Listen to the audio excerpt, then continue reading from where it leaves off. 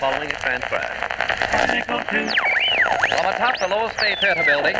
Colossal, tremendous. WH.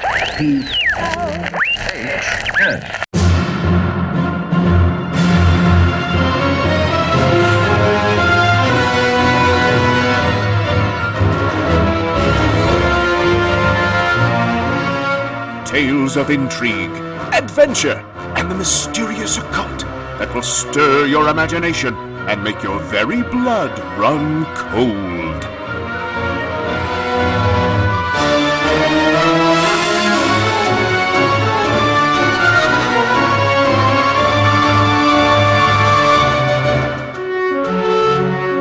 This is Dark Adventure Radio Theatre with your host, Erskine Blackwell. Today's episode, H.P. Lovecraft's The Dreams in the Witch House. A brilliant college student rents a room in an old house with a witch-haunted past.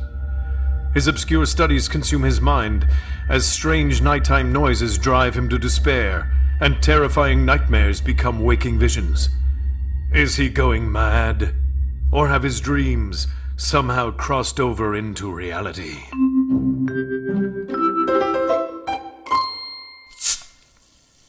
My friends, radio broadcast is thirsty work.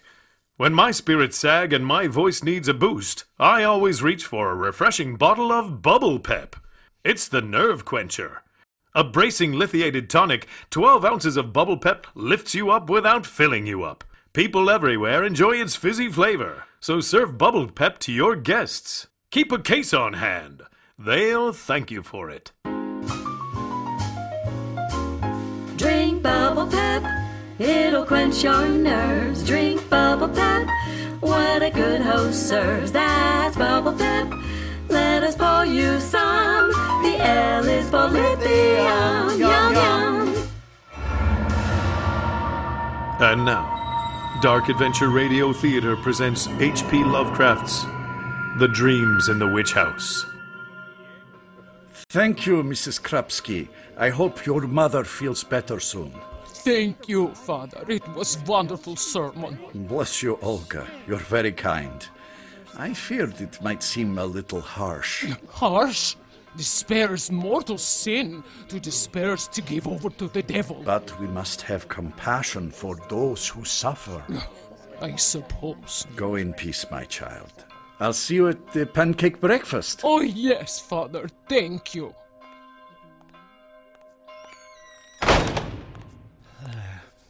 My apologies, my son. I thought everyone had gone. Father Ivanishki, may I speak with you? Certainly, my son. I don't believe I've seen you here before. No, I'm not actually Catholic, Father. My neighbor, Joe Mazurowitz, he suggested that I talk to you. Ah, yes. Joe's a good man. I'm sorry. What can I do for you, Mr... my name is Elwood. Frank Elwood. I don't know where else to turn, Father. I've seen things. Horrible things that I can't explain. Things that no one would believe. Well, I don't want you to think I'm crazy, Father, but I must tell someone. I must try to understand. There's been a death. I need help, Father. Here, sit down. You look pale. Thank you, Father. This is embarrassing. I'm not even religious. We're all God's children. Even if you don't believe in Him, God believes in you. He has a funny way of showing it. His ways are often mysterious. Maybe this was a mistake. God doesn't make mistakes.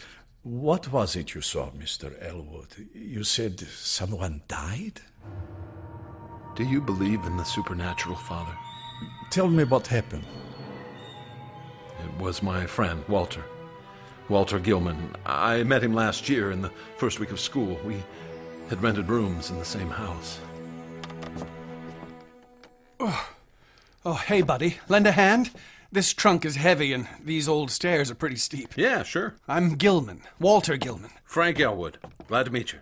Glad to meet you, too. You're the first person I've met in this neighborhood who didn't sound like he was fresh off the boat from Warsaw. You're telling me. Oh, holy moly, that's heavy. What's in here? Books, mostly. Are you a Miskatonic student? Yes, mathematics and folklore. I'll graduate next year. I'm at MU too. I'm just starting my master's degree, engineering. Oh, that's a good program, although it lacks the beauty of higher mathematics. Hey, where are we taking this trunk? All the way to the top. I have the attic room.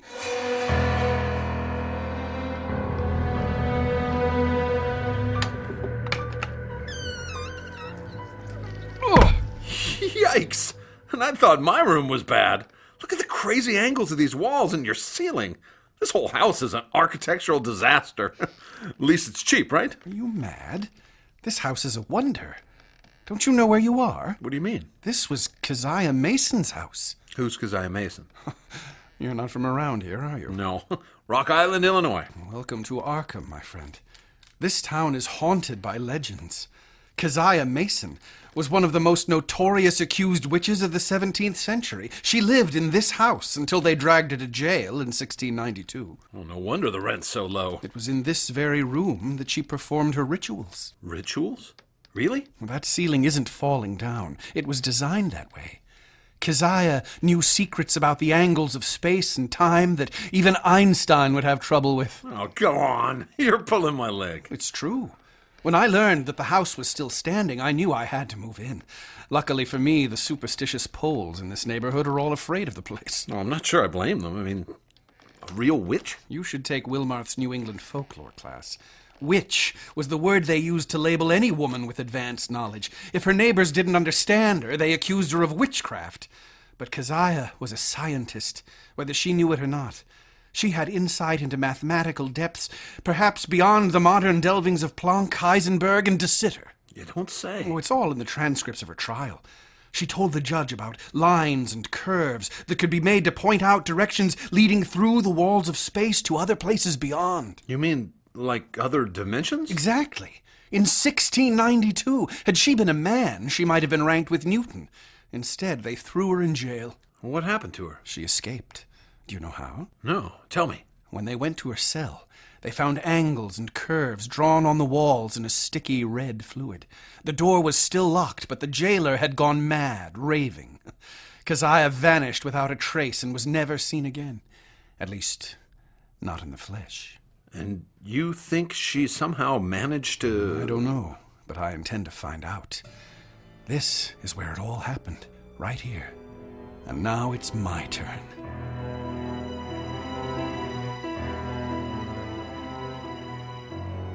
So your friend was captivated by the history of this witch. Well, he was, yes, but it was more than that. It was the mathematics. I was in the graduate school and had taken more higher-level mathematics courses than he had, but Gilman's understanding went way beyond mine. He had some kind of special insight. God gives great abilities to some, and sometimes it is a painful burden. Maybe that was it. But he was more than just intelligent. It was his perception. He saw things no one else could see, and he heard things that no one else could hear.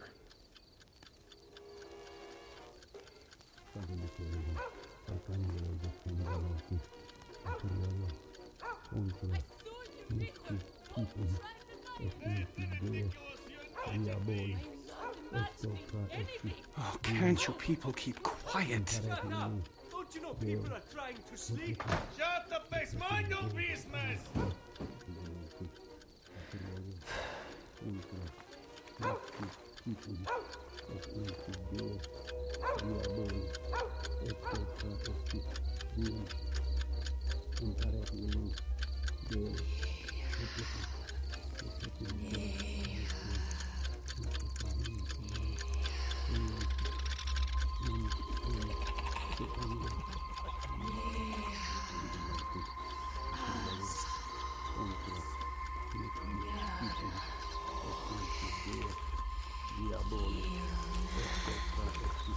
Hello? Who's there?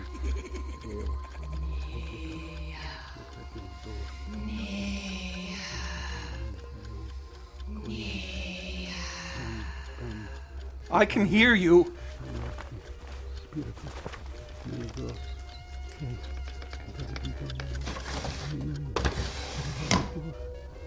Knock it off down there with that mumbo-jumbo. It's after midnight. Save it for church.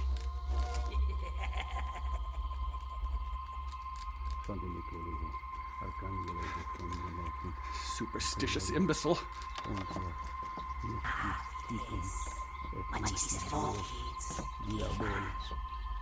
What is that?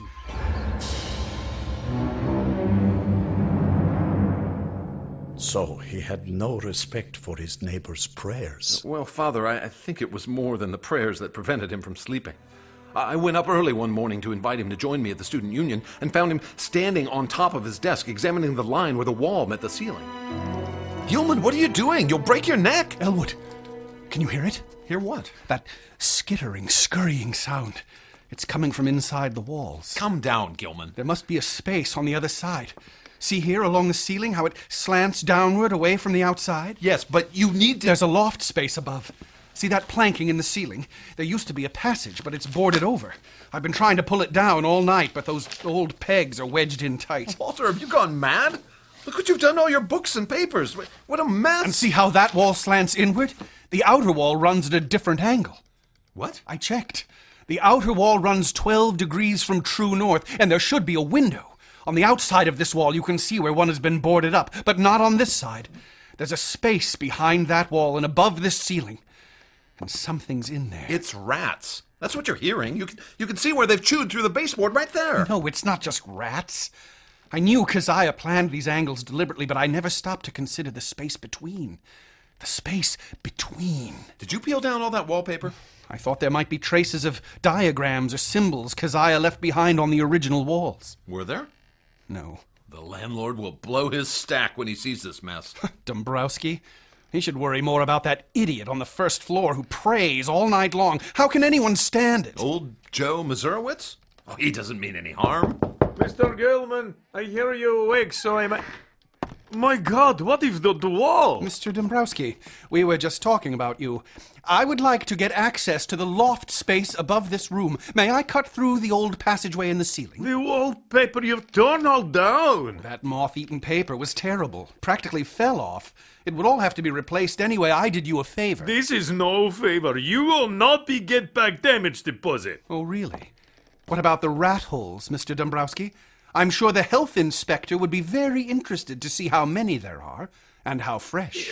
It's old building. Exactly. An old building. I suppose I can overlook the rats if you can overlook the wallpaper. I knew I should not have rented this room. Listen, what about getting access to the loft space above? I'll provide my own tools. No, it's dangerous. It's more rats for you. I'll take that chance. I say no. Bad for good tenants. No changes. No more peeling of wallpaper. Mr. Dombrowski, this house is historical. It has special qualities. This house is... Mine. This house is mine. You a tenant. Leave walls alone, leave ceiling alone. I know old history, and I am telling you, leave it alone too. But Mr. Dombrowski... Why are miskatonic people seeking always trouble, looking always into things? Better you to think of the future. Past is done. Never should have rented this room. Never to students. Sorry, Walter. Listen, let's grab a cup of Joe at the student union. On me. Mr. Dombrowski eyed us both with suspicion after that. I still don't know if he really understood the history of the house, but whatever he knew, he wouldn't tell. God bids us not to speak lightly of such things. It bonded me and Gilman in a way, being the only two students living in the house. In that house. Did Gilman find his way into the space above his room? Not by cutting a hole through the ceiling. That must have been disturbing. Gilman, the house, it was all disturbing. I remember one evening I went up to ask for help with a calculus problem. Hey, Gilman, will you help me review for my midterm? This modified Leibniz notation's got me all... Quiet! Do you hear that? Hear what? Listen. You mean your clock? That accursed thing. I swear it's mocking me. It's like the thunder of artillery. Gilman, steady, man. Listen, don't you hear it? You destroyed it. Oh, not the clock. That incessant cacophony. That superstitious idiot downstairs. That scurrying within the walls. I'd swear they're following me. Gilman, you're worrying me. Do you hear that creaking? I swear there's someone walking around. It's just an old house. Oh, there's something underneath it. I can't quite pick it out, but I feel it's there. A sound within the sound. Gilman, you've got to let it go. Look, you've barely begun to prepare for your exams. Anderson told me you haven't shown up for your study group for a couple of weeks. I can't concentrate. I can barely think. There's something hovering over me, biding its time before it descends to engulf me completely. Gilman, listen, maybe you should take a break. I think all the reading you've been doing about Keziah Mason has had an unhealthy influence on you. You put all these bad ideas in your head, and the added stress while your mathematical work, it's got you all turned upside down. Something.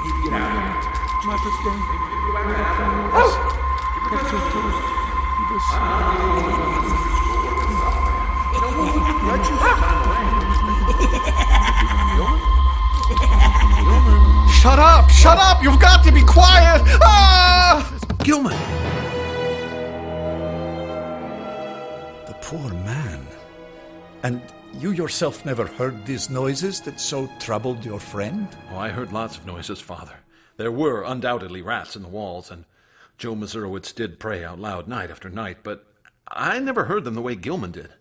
His ears were sensitive to a preternatural degree. Another blessing and another curse. I suspected maybe he was ill, some kind of brain fever, but whether the fever brought on the dreams or the dreams brought on the fever, I couldn't say.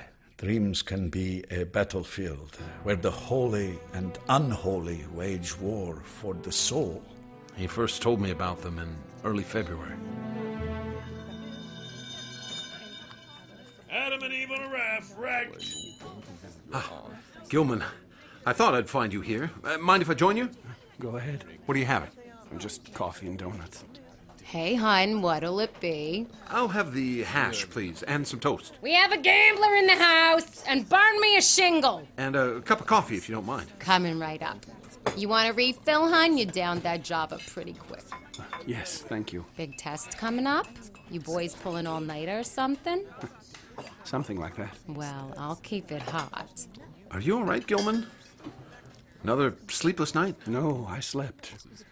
In fact, I had the most fantastical dream. So did I. I dreamed that girl from the library was locked in a tower made of Eskimo pies. I tried to scale the walls to get to her, but the bricks kept melting, and when I finally did get to the top, somehow she was my Aunt Helen. What about yours? What did you dream? I was in my room at my desk when the walls began to fold in on themselves. The space turned itself inside out, and I was suddenly plunging through a limitless abyss of inexplicably colored twilight and bafflingly disordered sound. I was in a hiatus of space and time with material and gravitational properties I can't explain or even relate to my own entity. Gee. I could clearly sense that I was moving through this domain, but I wasn't walking or climbing or flying or swimming or falling or crawling or wriggling. It was a very strange sensation. And I wanted to keep moving forward, but neither could I have stopped myself. I was being pulled or pushed. I tried to look around to find the source of this compulsion and realized I could not see my own body except out of the corner of my eye. Whenever I tried to look at myself, some odd disarrangement of perspective cut off any clear view of my arms or legs or torso. I know I had some kind of definite physical presence, but it was somehow marvelously transmuted and projected obliquely to my own faculties. But I could see many other beings, for the abyss was by no means vacant. It was crowded with angled masses of alien-hued substance. Some of them seemed like architecture, and others of them seemed to be organic, living things, but they all had structure. I felt certain that the structure was there, even if I couldn't directly perceive it. Some of the organic ones tickled at my memory and seemed to correspond with something in the back of my mind, although I could never tell what it was. It was a very eerie sensation of presque-vu. Presque-vu? Yes, you know, that feeling that you almost know what something is. It's on the tip of your tongue, and you know that you should know it, but it just barely eludes you. I had no sense of scale to relate to, but I confronted things that seemed monumentally huge, and others that must have been all but microscopic.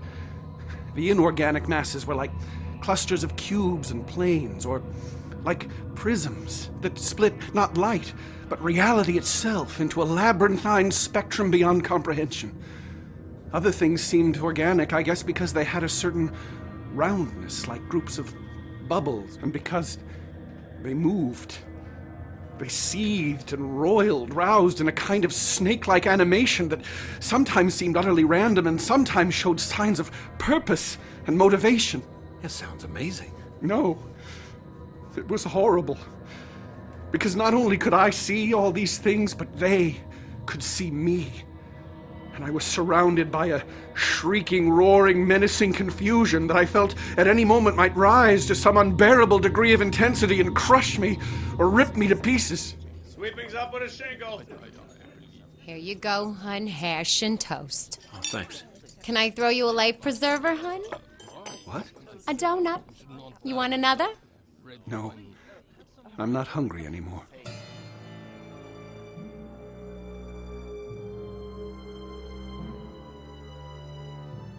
It was the first of the dreams that began to consume him. For a dream cometh through a multitude of cares, the Bible tells us. It's only natural that your friend dreamed of the same worries that troubled him by day. Perhaps. In some ways, the dream seemed to clear his mind, at least as far as his mathematical studies went. He was getting an intuitive knack for solving Riemannian equations and astonished Professor Upham by his comprehension of higher dimensional problems. Riemannian equations? I've never heard of that. It's based on the work of Bernhard Riemann, a German mathematician. In his youth, he studied theology and was going to become a pastor, but he amazed his teachers with his mathematical abilities, and his parents sent him to study in Berlin. He discovered an entirely new kind of geometry that was named after him. A new kind of geometry? Yes, a non-Euclidean geometry of curved spaces and higher dimensions. It's the foundation on which Einstein has built his theories. My goodness. Gilman seemed to have an innate understanding of it all, and one afternoon in class he took some of these ideas rather far. Mathematicians are the scouts of science, always on the frontier of knowledge. Urbain Le Verrier, in 1846, had nothing to go on but mathematical prediction that there should be a planet beyond Uranus. He did his calculations, and when he told them where to point the telescope, they found Neptune right where he said it would be. If pure mathematics can lead to the discovery of a new planet, why not to a new dimension, or even a new universe? Exactly. There's no reason. Oh, Mr. Gilman. It was a rhetorical question, but no doubt you have something to add. Yes, Professor Upham. You've clearly demonstrated the existence and the nature of the fourth dimension. Each dimension is a cross-section of the next higher one. A point is a cross-section of a line is a cross-section of a plane is a cross-section of a cube. To get to any next higher dimension, you simply have to move in a new direction, one not contained within the dimension you currently inhabit. In three-dimensional space, the new direction we move in is the one we perceive as time. Time is the fourth dimension. Yes, full marks, but But Kaluza and Klein have shown that there is a fifth dimension, and that motion in that dimension is what accounts for the force of electromagnetism. The Kaluza-Klein equations are interesting, Mr. Gilman, and while they may be mathematically true, they're a bit beyond the scope of what No. But if we follow those equations out, Professor, we find that there must be even more dimensions. In fact, I believe there to be 10. 10 dimensions? That's quite a claim. It's just a matter of perception. To understand how you can observe extra dimensions, consider the following two laws. Here, look. The gravitational force between two massive bodies is g m1 m2 over r squared, where g is the gravitational constant, m1 and m2 are the masses of the two bodies, and r is the distance between them. And the electrostatic force between two charges is k sub e q1 q2 over r squared, where k sub e is Coulomb's constant, q1 and q2 are the charges, and r is the distance between them. Now, as you can see, both of these forces follow the inverse square law. The magnitude of the force is proportional to 1 over r squared, the inverse of the distance squared. But this relationship is predicated on 3 spatial dimensions. Do you see? Well, I suppose... Because really, it's 1 over r to the d minus 1, where d is the number of dimensions. 3 minus 1 is 2, so for ordinary three-dimensional space, it comes out to r squared. But if there were more spatial dimensions, let's say 5, then it would be r to the 4th. If there were 9, it would be r to the 8th, and so on. Minkowski space and Maxwell's equations can be embedded in a Riemann curvature tensor. And when you solve that tensor for D, it comes out to 11, as you can see. which suggests there are 10 dimensions. Professor, this isn't going to be on the test, is it? Don't worry about that, Mr. Robertson. Because it looks to me like complete nonsense. Oh, really? It's theoretical mumbo-jumbo. You could never prove it actually exists. It's all just a figment of Gilman's loony imagination. Well, Mr. Gilman, what do you say to Robertson's objection? 10-dimensional space is something you might be able to think about, but could you ever experience it physically? I believe you could, sir. We could physically travel beyond the 4th dimension. And how would that be achieved, Gilman? By folding the dimensions, sir. What? Imagine an ant walking on a newspaper spread out on a table. He walks across from one edge of the paper to the other and can go no further. He only perceives 2 dimensions. But if we here in the 3rd dimension fold that paper over, the ant can suddenly find himself back where he started. From his point of view, it's like instantly transporting from one edge of space to the other. Just so, if a man possessed sufficient knowledge to fold 3 dimensions, he could step deliberately and instantly from the earth to any other celestial body he chose. Such a step would require only 2 stages. First, a passage out of the 3-dimensional domain we know, and second, a passage back to the 3-dimensional domain at another point, perhaps one of infinite remoteness. And how could one hope to survive such a journey, Mr. Gilman? The journey itself would be harmless, sir, although one would need to choose his destination with care. Denizens of some planets might be able to live on certain others, even planets belonging to other galaxies. Do you understand? Perhaps. Of course, there must be vast numbers of mutually uninhabitable zones, even if they were mathematically juxtaposed. It's also possible that the inhabitants of a given dimensional realm could survive entry to unknown realms of additional dimensions, even ones outside the given space-time continuum, and that the converse would be likewise true. Other planets, ants and newspapers and other dimensions, this is all crazy talk. Not at all. Robertson, imagine you're the ant. You're in the 3rd dimension all along. You just can't see it. We can travel to these other dimensions, Robertson, and survive because, in fact, we're already there. We just have to learn how to perceive it. I don't know if we're talking about mathematics anymore, Mr. Gilman. Well, there are other ways to see things, sir. Ancient civilizations may not have developed the Kaluza equations, but they still perceived worlds beyond their own. There's a rich tradition of lore handed down to us from antiquity as magic. Our forebears had knowledge of the cosmos that may have been greater than our own. Would you give me a break? This is math class. Shamans, alchemists, witches, they all perceived things outside of normal experience. They may not have gotten there by mathematics, but rather by rituals, by the contemplation of metaphor, by dreaming. If only you could see it. The Necronomicon tells of... Professor Upham. Yes, I think we're drifting into Professor Wilmarth's territory here. All right, class. That's more than enough for today. Thank you, Mr. Gilman, for that very interesting diversion. On Thursday, we'll be discussing Bragdon Chapter 9. Sharpen your pencils. You think you're so smart, Gilman. No, Robertson, it's just... Well, I think you're a spooky, apple-polishing bookworm. That crazy stuff of yours better not end up on the midterm. There was quite a bit of gossip about Gilman on campus. Some of our fellow students envied his brilliance, but most dismissed him as an eccentric, or worse. He sounds troubled, like he needed help. Some faculty members felt the same thing. Finally, he was summoned to the offices of Dr. Bell, the Dean of Sciences.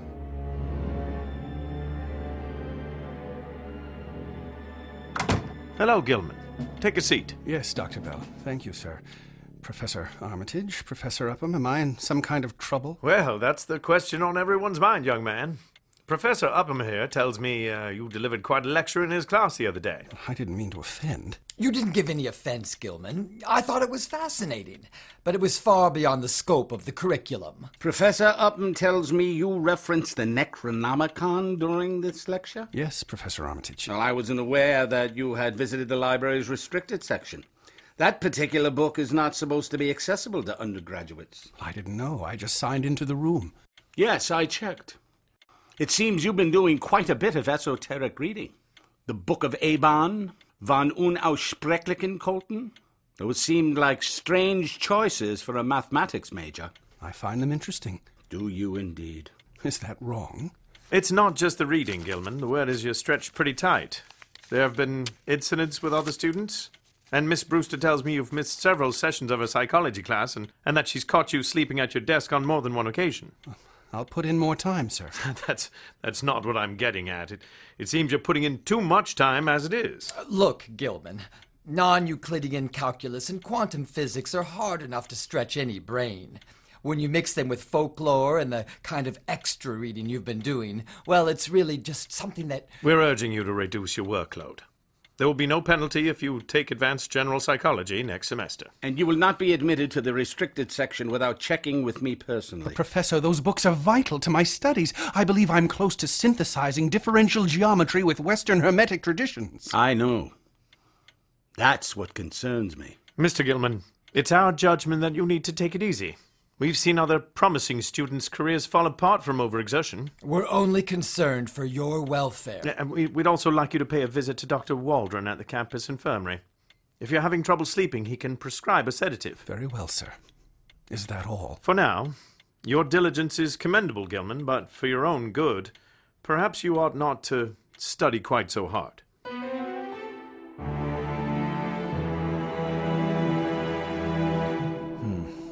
Did anyone else try to help him? A family? A pastor? He really didn't have anyone else. Well, me, I guess. Would he listen to you? I tried. I walked home with him after his meeting.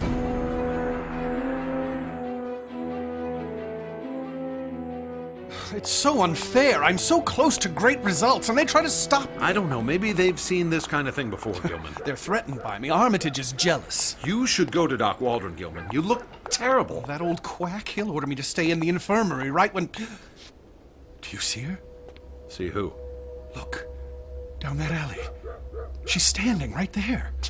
I don't see anyone. That old woman. There, in the shadows under that door. It's... her. Her who? From my dreams. I've seen her in a dream, I'm sure of it. You're imagining things. See that thing crawling at her feet? I don't know, I can't... maybe there's something there. It's not a cat. But it's too big to be a rat. No, it's nothing. Come on. It's her. You need rest. Let's go. Elwood. It's her.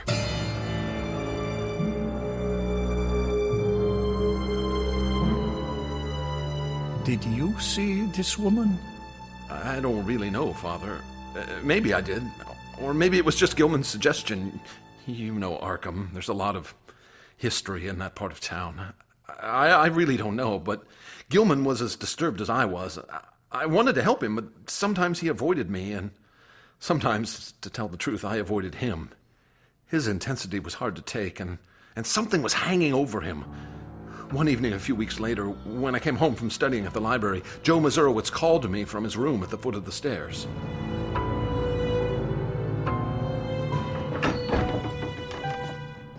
You there, college boy? Hello, Mr. Mazurowitz. How are you this evening? I pray to God for deliverance. There are dark days ahead. Okay. Well, have a good night. You have crucifix?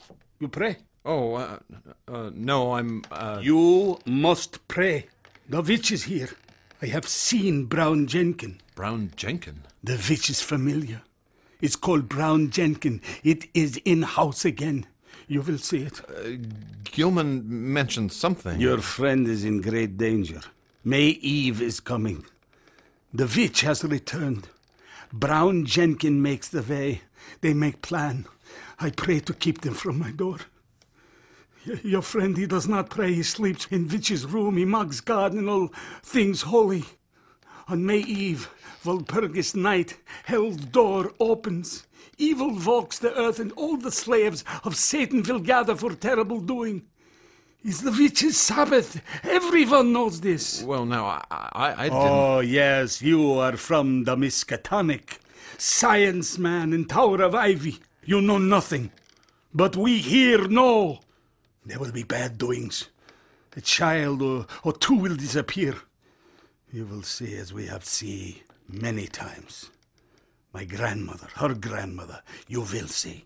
Well, I'll keep my eyes open. You will know this Brown Jenkin when you see it. He's like rat creature, long hair with sharp tooth and beard face. But this thing have hands like a man's and face like a man, with eyes that are black and see many things.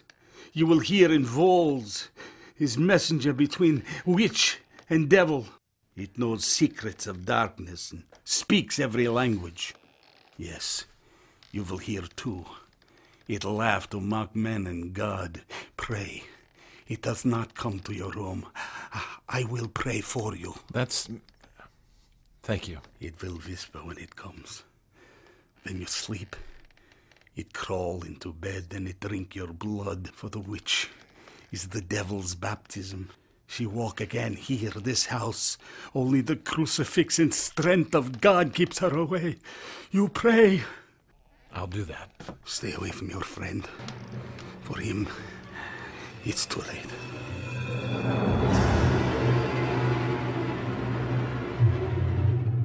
Have you heard of it? This Brown Jenkin? I have. It's been reported in local folklore for centuries. Do you believe he exists, Father? I believe the devil can assume many shapes. Gilman was sure he saw Brown Jenkin in his room. I heard him arguing about it with our landlord. I'm telling you, it's the rats. The pieces of tin that you nail everywhere are completely useless. The things just gnaw through somewhere else. No, it's not so many rats in Olive City. It's no rat so big. It's you trying to get into my wall. Along the floorboards? That's absurd. I'll prove it to you. I'll spread flour out along the floor and you'll see the footprints. No spreading of flour. Is enough mess already. Gentlemen, please. See here, they chewed through this dictionary I used to block the hole. I suppose you think I chewed up my own dictionary? No more damaging of room, Mr. Gimlin. You are terrible tenant. What I think. What was that all about? It was here last night, Elwood. It actually entered the room. You mean the rat thing? Brown Jenkin? I was just dozing off when I noticed a faint, glowing light.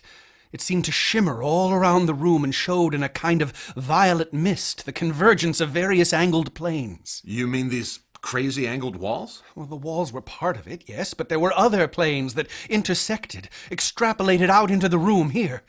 Just here they formed an angle, and the little horror appeared to pop out of it, just like a rat coming out of a hole.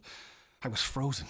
It pattered toward me with this gloating look of expectancy. What did you do? Well, I couldn't do anything.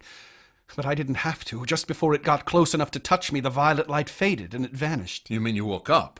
This was no dream. Look. Is that a fragment of bone, yes. From a human finger, I'll wager. Where did it come from? He dropped it. Brown Jenkin. I believe it's meant as a message. Oh, Gilman. I feel certain that he's actually spoken to me in dreams that I cannot now recall. I know I've gone through much more than I can remember, that I've experienced things beyond the waking world. Brown Jenkin and the old woman, they're trying to communicate with me. No, Gilman. It was just a rat. Dragging some piece of detritus from its lair. You have a brain fever, and when it's gone, you'll be free of these fantasies. No, I'm sure I've spoken to them, Elwood, and they want me to join them somehow. They want me to go with them and meet someone. Something else. There are secrets they have yet to reveal. Amazing secrets.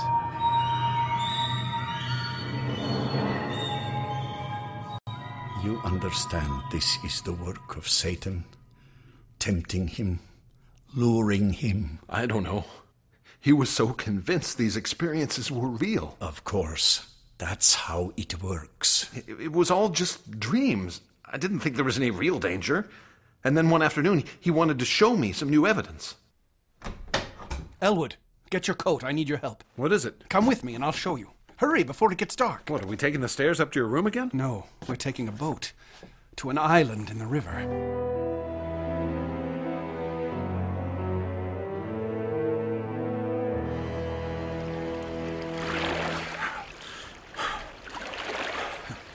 Don't the Lambda Phi's use this island for hazing during Hell Week? I don't know. Probably. They are idiots. It has a terrible reputation. Yes, and has done for centuries. It's mentioned in Keziah Mason's trial transcripts. She conducted rituals there. Secret meetings. That's why people avoid it. Except us. And idiots. To port, Elwood. There's a clear spot along the shore just there.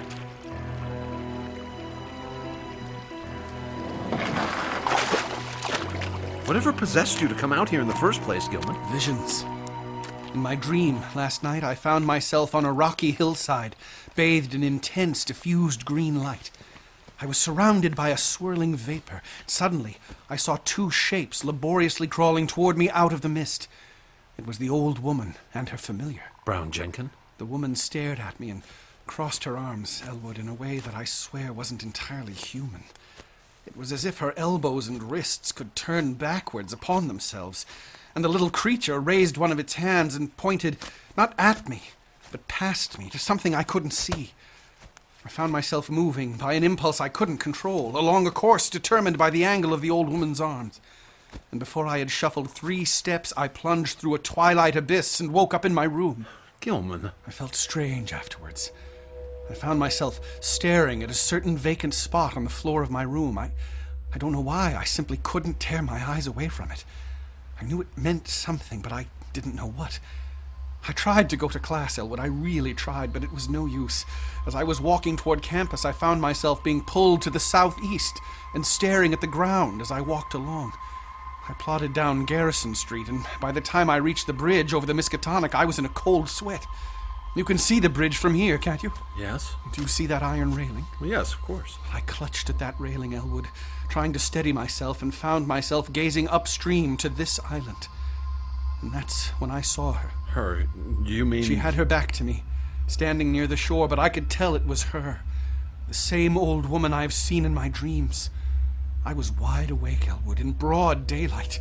She was moving about and seemed to be gathering something up. Keziah. She suddenly stopped and stood erect and slowly began to turn toward me. I panicked, Elwood. She was far away, but I didn't want her to see me. I was afraid something terrible would happen if she saw me. I ran as fast as I could to make it back to the house. Oh, Gilman. I saw her here, Elwood, on this island. When I calmed down, I knew I had to come and get a closer look. I hired this boat and rowed out here early this afternoon. Let me show you what I found. It's just up ahead.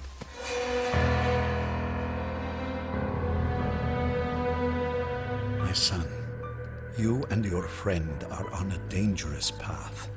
These are not forces to be meddled with. I know that. Now... What did you see on the island? There were rows of standing stones, like rough-hewn pillars of granite. They were covered with moss, and there was an unmistakable aura of tremendous age surrounding them. There was no sign that any human being had disturbed them in living memory. They stood in a kind of low clearing, encircled by the remains of some kind of shallow ditch. The tallest of them stood over 8 feet in height. There was nothing natural about them, Father. They were quarried from the ground and arranged in some kind of geometrical pattern.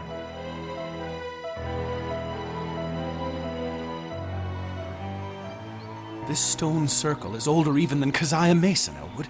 It predates Arkham itself. There's no telling who erected it. Gilman, it's amazing. But Keziah studied it, I'm certain.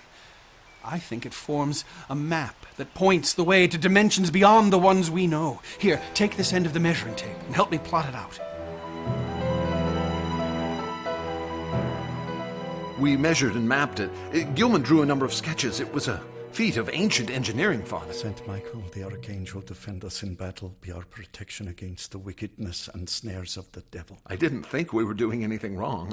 I thought I was helping him. Oh, my son.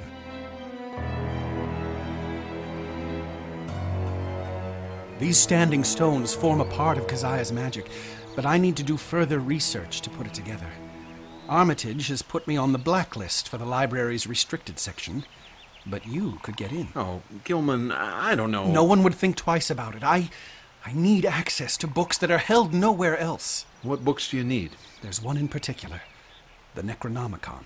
What is it? The original was written by an Arab called Abdul al-Hazred in Damascus in the 8th century.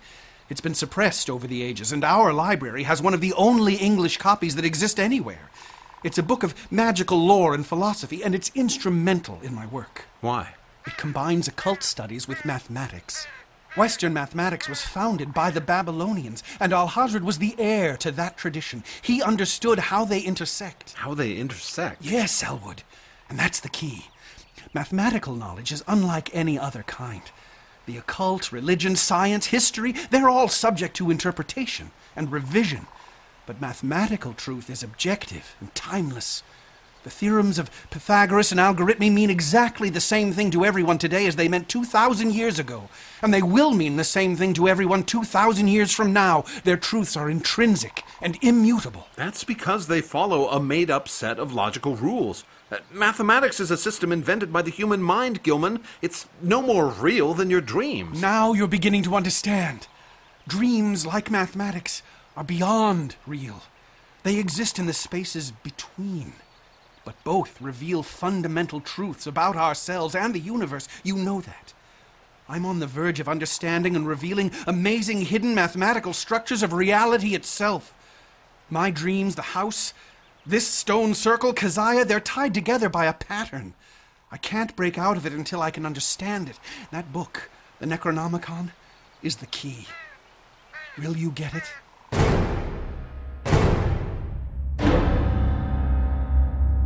Well? He was on to something, Father. I could see for myself that there was some kind of pattern here, and I wanted to understand it too. Then there was another incident a couple of nights later. Come on, you! Open up in there! What's the matter, Mr. Dombrowski? Your friend. I bring poison for rats. He no open door. He's go out? Oh, I don't think so. He told me earlier he felt feverish and was going to bed early. I think he go out. He's probably just asleep. Gilman? It's me, Elwood. Are you in there? More trouble with this guy? He's Gilman, no answer door. Hello, Mr. Desrochers. Did you see Gilman go out? No. I heard him walking around in there a while ago. Are you sure? Of course I'm sure. I am in the room right below. I heard the floorboards creaking, and I heard the sounds of clicking shoes on wood. When was that? Maybe 45 minutes. Then it was quiet. And you didn't see him leave? No. I was by front door. He no go out. Well, maybe he needs a doctor. We should go in. I have key. Hey, Gilman, we're coming in. Gilman? Turn on the light. He's not here. It's what I'm telling you. He put flour on floor. I tell him no flour. Stop. Look at the footprints. Bare feet walking through the middle of the room, but not walking back to bed. The footprints... But how can that be? It's like he vanished halfway across the floor. That's weird. His bed has been slept in, and look, his shoes are right there by the side of the bed. And there's his clothes. Where could he go, barefoot and wearing only his nightclothes? This door was locked from inside. Did he go out the window? He's a strange kid, but that would be dangerous. Mr. Desrochers, was there anything else? I heard muttering voices. Voices? There was somebody else in here? I don't know. Maybe it was Gilman talking to himself. He is an oddball. He's terrible, Tenant. Look at mess he leaves. I'm going to go out and look for him. Mr. Dombrowski, would you mind leaving the door unlocked? No. Here. Take key for room. Give back tomorrow. Yes, of course. Here. Red poison. You give him. Thank you. Now sleepwalking.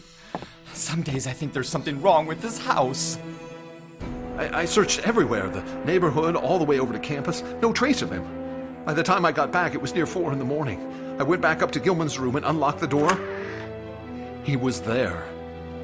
Gilman, where have you been? Elwood, how did you... I've been looking for you for hours. Where did you go? I was dreaming, Elwood. But before you weren't here. Dombrowski had rat poison for you. We were in this room looking for you, and you were gone. Where did you go?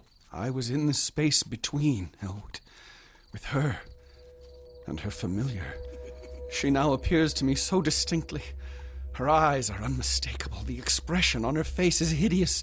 Some kind of exultation. She spoke to me, but I can't remember exactly what she said. She wants me to go with her, somewhere specific. To do something. Do what? Something terrible. She appears out of thin air near the corner there, where the downward slant meets the inward slant. She gestures to me, beckoning. Brown Jenkin, too, seems a little nearer each time he appears. Iura, scribetto. He has these fangs. They glisten in that violet mist, and he commands me to swear an oath, to sign something. What does he want you to sign? Scribetto, liber nyarlatote. The book of the black man of the witch cult. I must sign his book in my own blood and go with them all to the throne of Azathoth at the center of ultimate chaos. Azathoth? Nyarlatote. Scribetto. Oh my God. Gilman. I must take a new secret name and join them.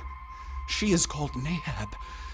I feel the pull so strongly. Is that where you went? I feel so drawn to it, Elwood. Veni, ad urbis antiquorum. You have to fight it, Gilman. It's a dream. It's more than that. Yes. I can see it more clearly now. I'm surrounded by a violet twilight, moving through dimensions beyond number. I'm being watched, followed. I feel it's them, but they are different. She is a pulsing mass of iridescent spheres, swarming and blinking in and out of existence. And her familiar is a small polyhedron of kaleidoscopic color and rapidly shifting surface angles. What? Now a shift, folding as vast converging planes of a slippery-looking substance loom above and below me, and there's a flash of delirium and a blaze of unknown alien light. I'm on a high-railed terrace above a boundless jungle of outlandish, incredible peaks, with domes, minarets, and numberless forms, some of stone and some of metal, glittering in the blistering glare of a polychromatic sky. Above me I see 3 stupendous discs of flame, each of a different hue, and at a different height above a distant curving horizon of low mountains. The pavement below my feet is of a veined, polished stone, and the rails surrounding the terrace is delicate and fantastically wrought with little figures of grotesque design and exquisite workmanship. They represent some ridged, barrel-shaped object with thin, horizontal arms radiating spoke-like from a central ring, and with protrusions at each end like the arms of a starfish. The tiles beneath my feet are so hot, Elwood, I must keep moving. I walk along the balustrade and look down at the endless cyclopean city 2,000 feet below. If only you could hear the sounds welling up from the narrow streets beneath me. What mystifying denizens must reside there. The sight makes me dizzy, and I clutch at the balustrade. My right hand falls on one of the projecting figures, but my grip is too much for the exotic delicacy of the metalwork, and the spiky figure snaps off in my hand. I hear something behind me, and I look back across the terrace. 5 figures approach me. They're coming for me, Elwood. They want me to go with them. Who are the figures? Keziah? Is it Brown Chicken? Yes. Speaking. Antiquus. They're beckoning to me. Her face has a twisted smile, and the horrible creature points to the 3 other figures with them. Who are they? I don't know, Elwood. I just barely glimpsed them. They were living entities about 8 feet high, shaped precisely like the spiky images on the balustrade, and propelling themselves by a spider-like wriggling of their lower set of starfish arms. The sight of them shocked me awake and brought me back to this room. That's when you found me. Are you saying you actually, physically went to this dream place? Yes. No. Gilman, it's not possible. Yes, Elwood. Look here. When I jolted awake a few moments ago, I discovered this thing in the bed. Look at it. What do you see? Oh, my God. Is that... It can't be. It is. No detail is missing. The ridged, barrel-shaped center, the thin, radiating arms, the knobs at each end, and the flat, slightly outward curving starfish arms spreading from those knobs. That's what I saw, Elwood. That is the figure which in my dream I broke off that fantastic balustrade and was still clutching in my hand.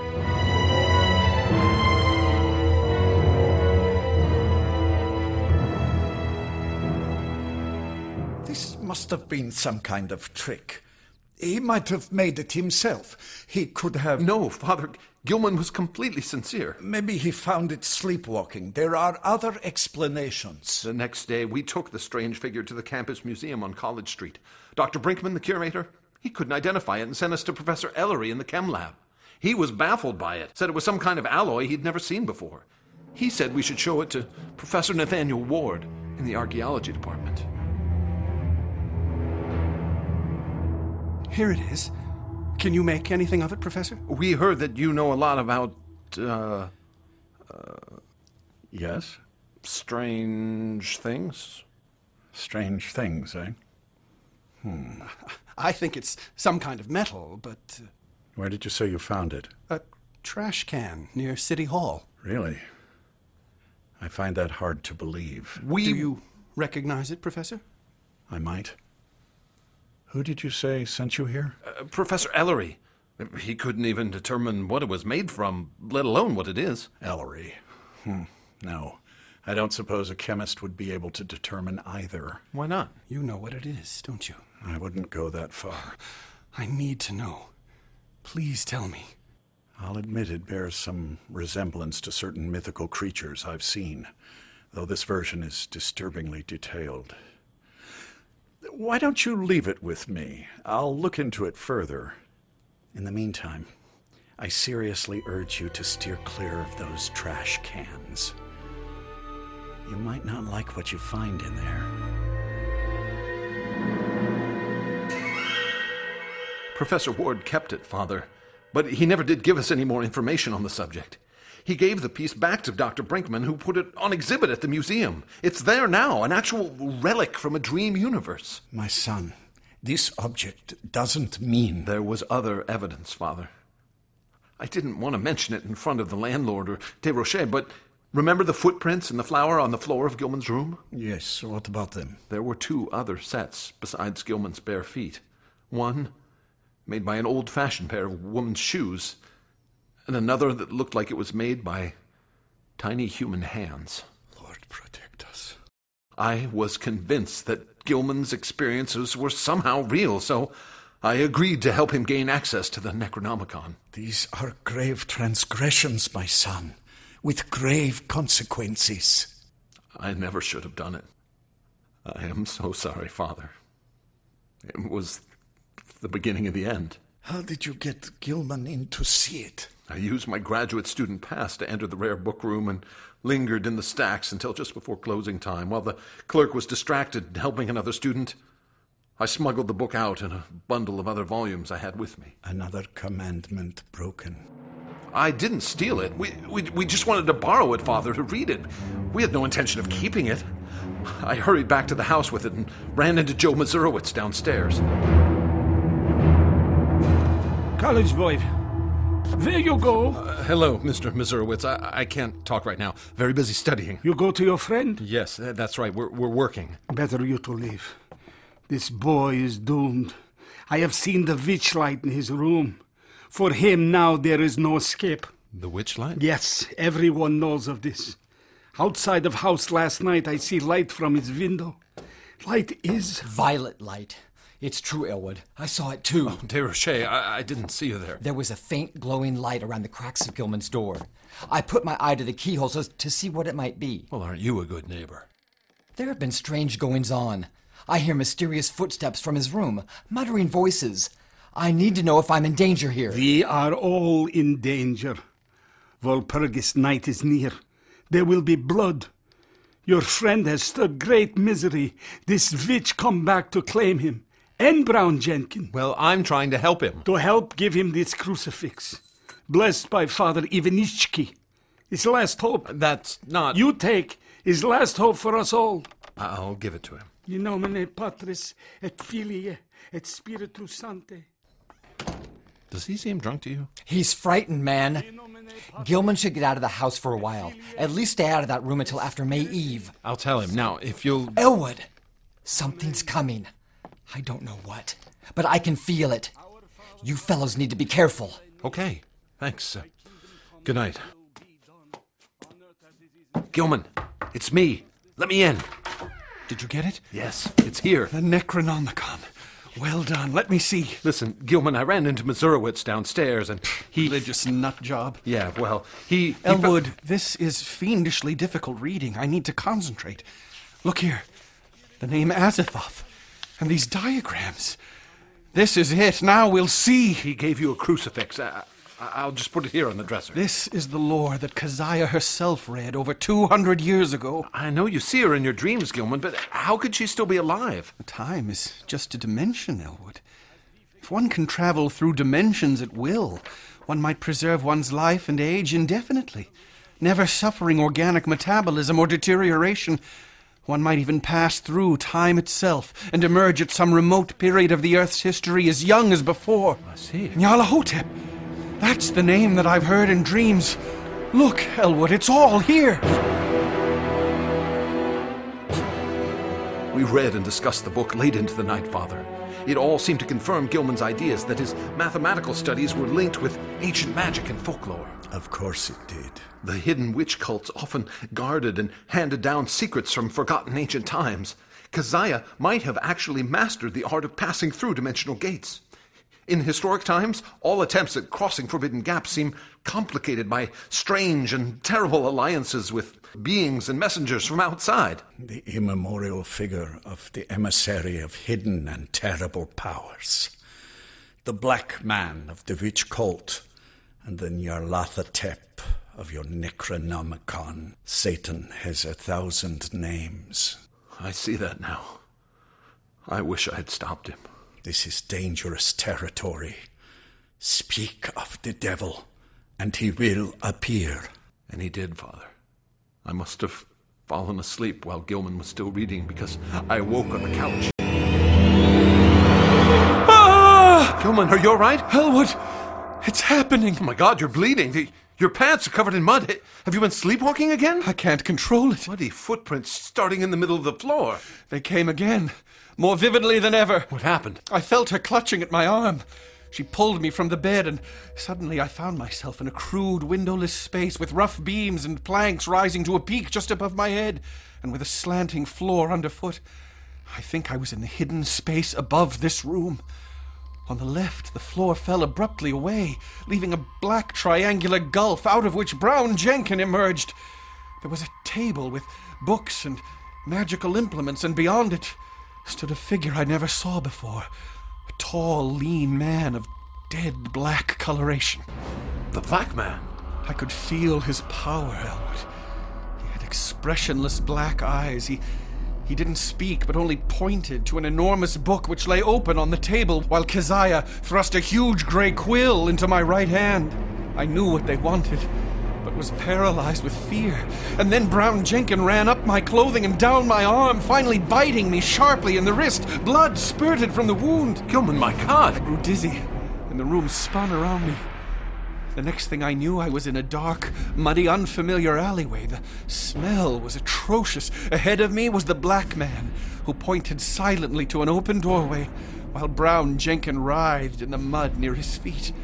The old woman grabbed me and dragged me through this doorway, pulling me up crooked stairs to another door. She opened it and went inside. What happened?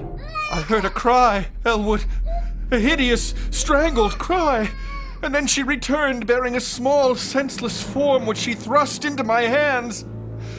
So frightened. His little face. What do you mean? Whose little face? Gilman? I staggered down the stairs and back into the alleyway. The black man was waiting for me. He clutched me by the throat. I can still feel it. Gilman, whose face? It was... Oh my God, what's that? Now what's happening? It was... What is it? Mr. Desrochers, what's going on? I don't know. Something bad has happened. Gilman, stay here.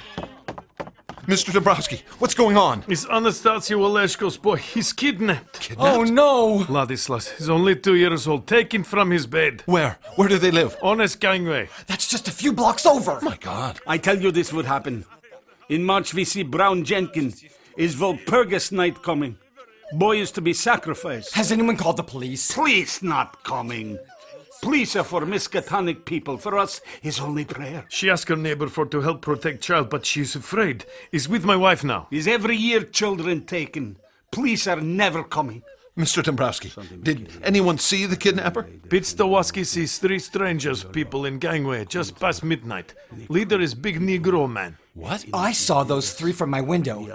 There was noise from Gilman's room that woke me up, and I just happened to glance outside. Who did you see? I only saw them from behind as they were walking away. But there was a huge black fellow, and a young white man, and an old woman. Yes, Peter's after drinking, but he sees same thing. And I couldn't quite make it out. But I'd swear there was also some kind of little animal with them.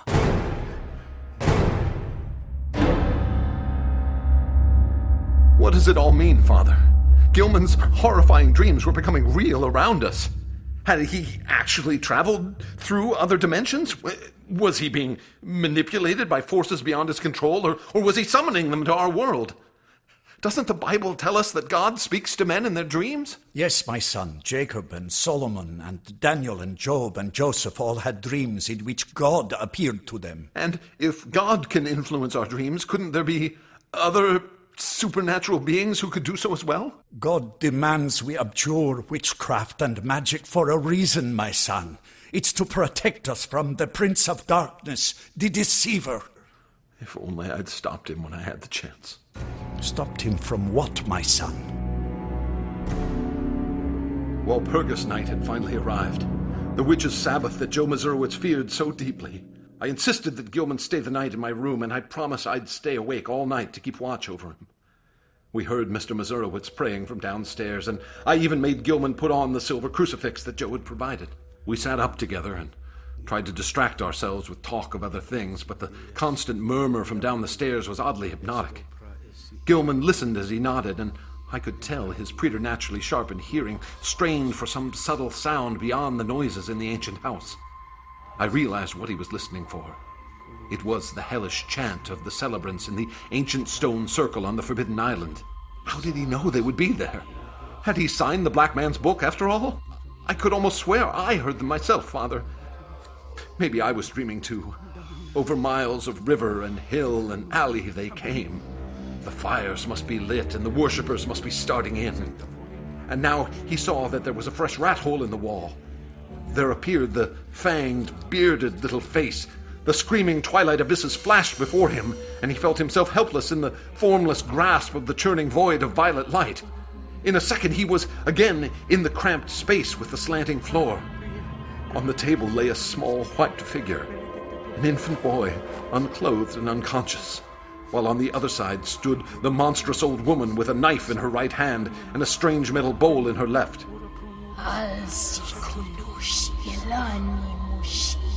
She was intoning some ritual in a language which Gilman could not understand, like something from the Necronomicon.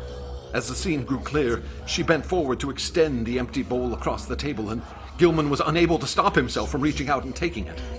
The crone motioned to him to hold the bowl in a certain position while she raised the huge knife above her tiny victim as high as her right hand could reach. At the same moment, the form of Brown Jenkins scrambled up over the brink of the triangular black gulf.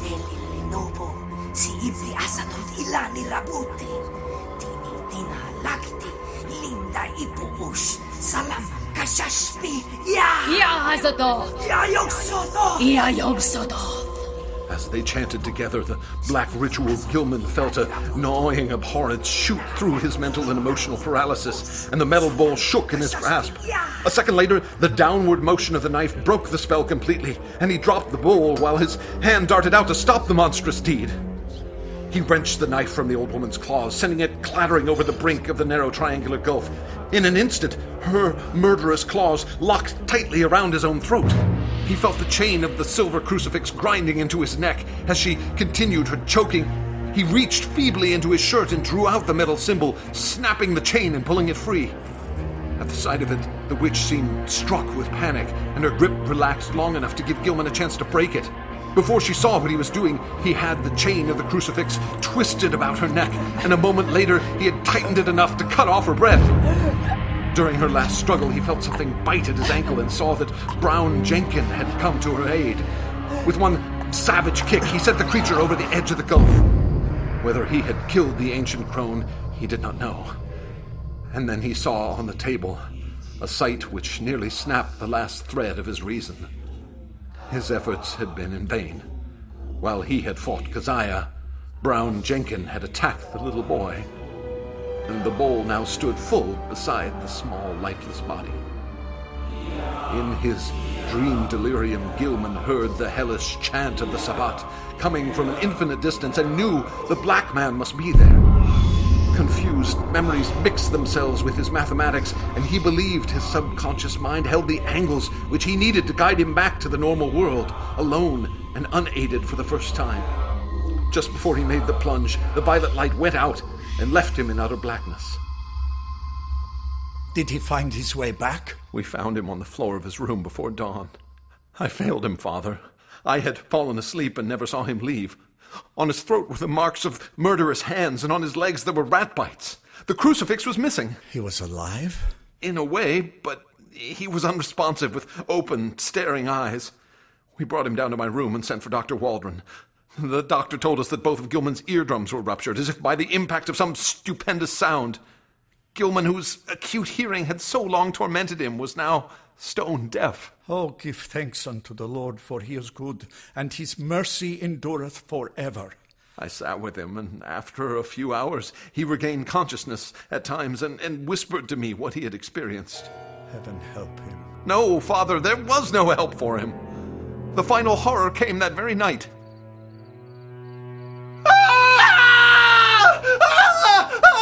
God, Gilman! What is happening? What is it?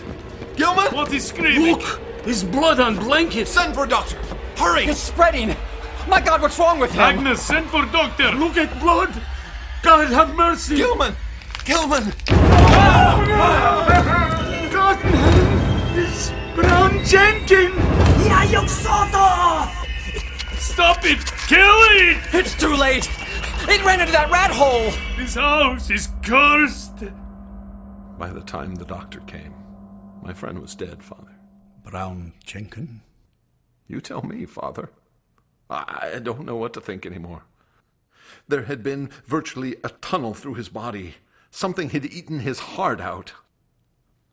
I've tried so hard to understand. It was so much more than a dream, but it can't be real, can it? I feel I don't know what reality is anymore. I know there are dimensions we can't hope to understand. Please, help me, Father. I don't have the answers, my son. Not the ones you seek. There may be multiple dimensions, I don't know. And maybe one can travel from one to another and back again. Maybe your clever friend could indeed pass from world to world, defy time itself, and maybe he persists even now in some fantastic outer sphere. But this I can tell you with certainty. The path to knowledge only goes one way, and there is no turning back. What you have known, you cannot unknow. That's why the Church has worked so hard to protect the world from the books you and your friend were so proud to read. That's why holy men from the beginning of time have hunted down witches and executed them. It's too late for you. There's nothing to be done now. My God, Father, I came to you for understanding, for comfort. What are you telling me? Is there no hope? Do you mean to say that your God will send me to hell? My God doesn't send people to hell, Mr. Elwood. It's like your clever friend Gilman said. You're already there. It's just that now you can see it.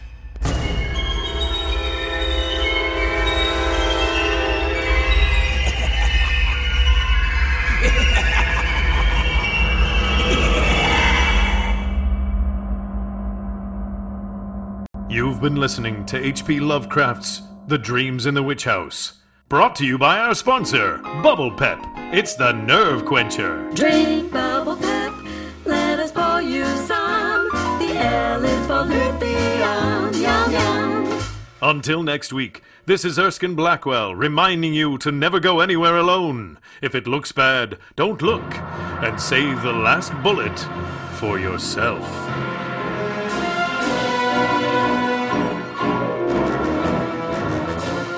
The Dreams in the Witch House was adapted for radio and produced by Sean Branney and Andrew Lehman. Original music by Troy Sterling Neese. The Dark Adventure Ensemble featured Sean Branney, Dan Conroy, Mike Gallagher, Chad Pfeiffer, Elaine Cashin, Andrew Lehman, Barry Lynch, Jacob Lyle, David Paveo, Josh Temke, and Time Winters. Tune in next week for The Phantoms of Colic Mool, a new Digby Dolman story. Dark Adventure Radio Theater is a production of the HPLAHS Broadcasting Group, a subsidiary of HPLAHS Incorporated, copyright 1931. Plus 83.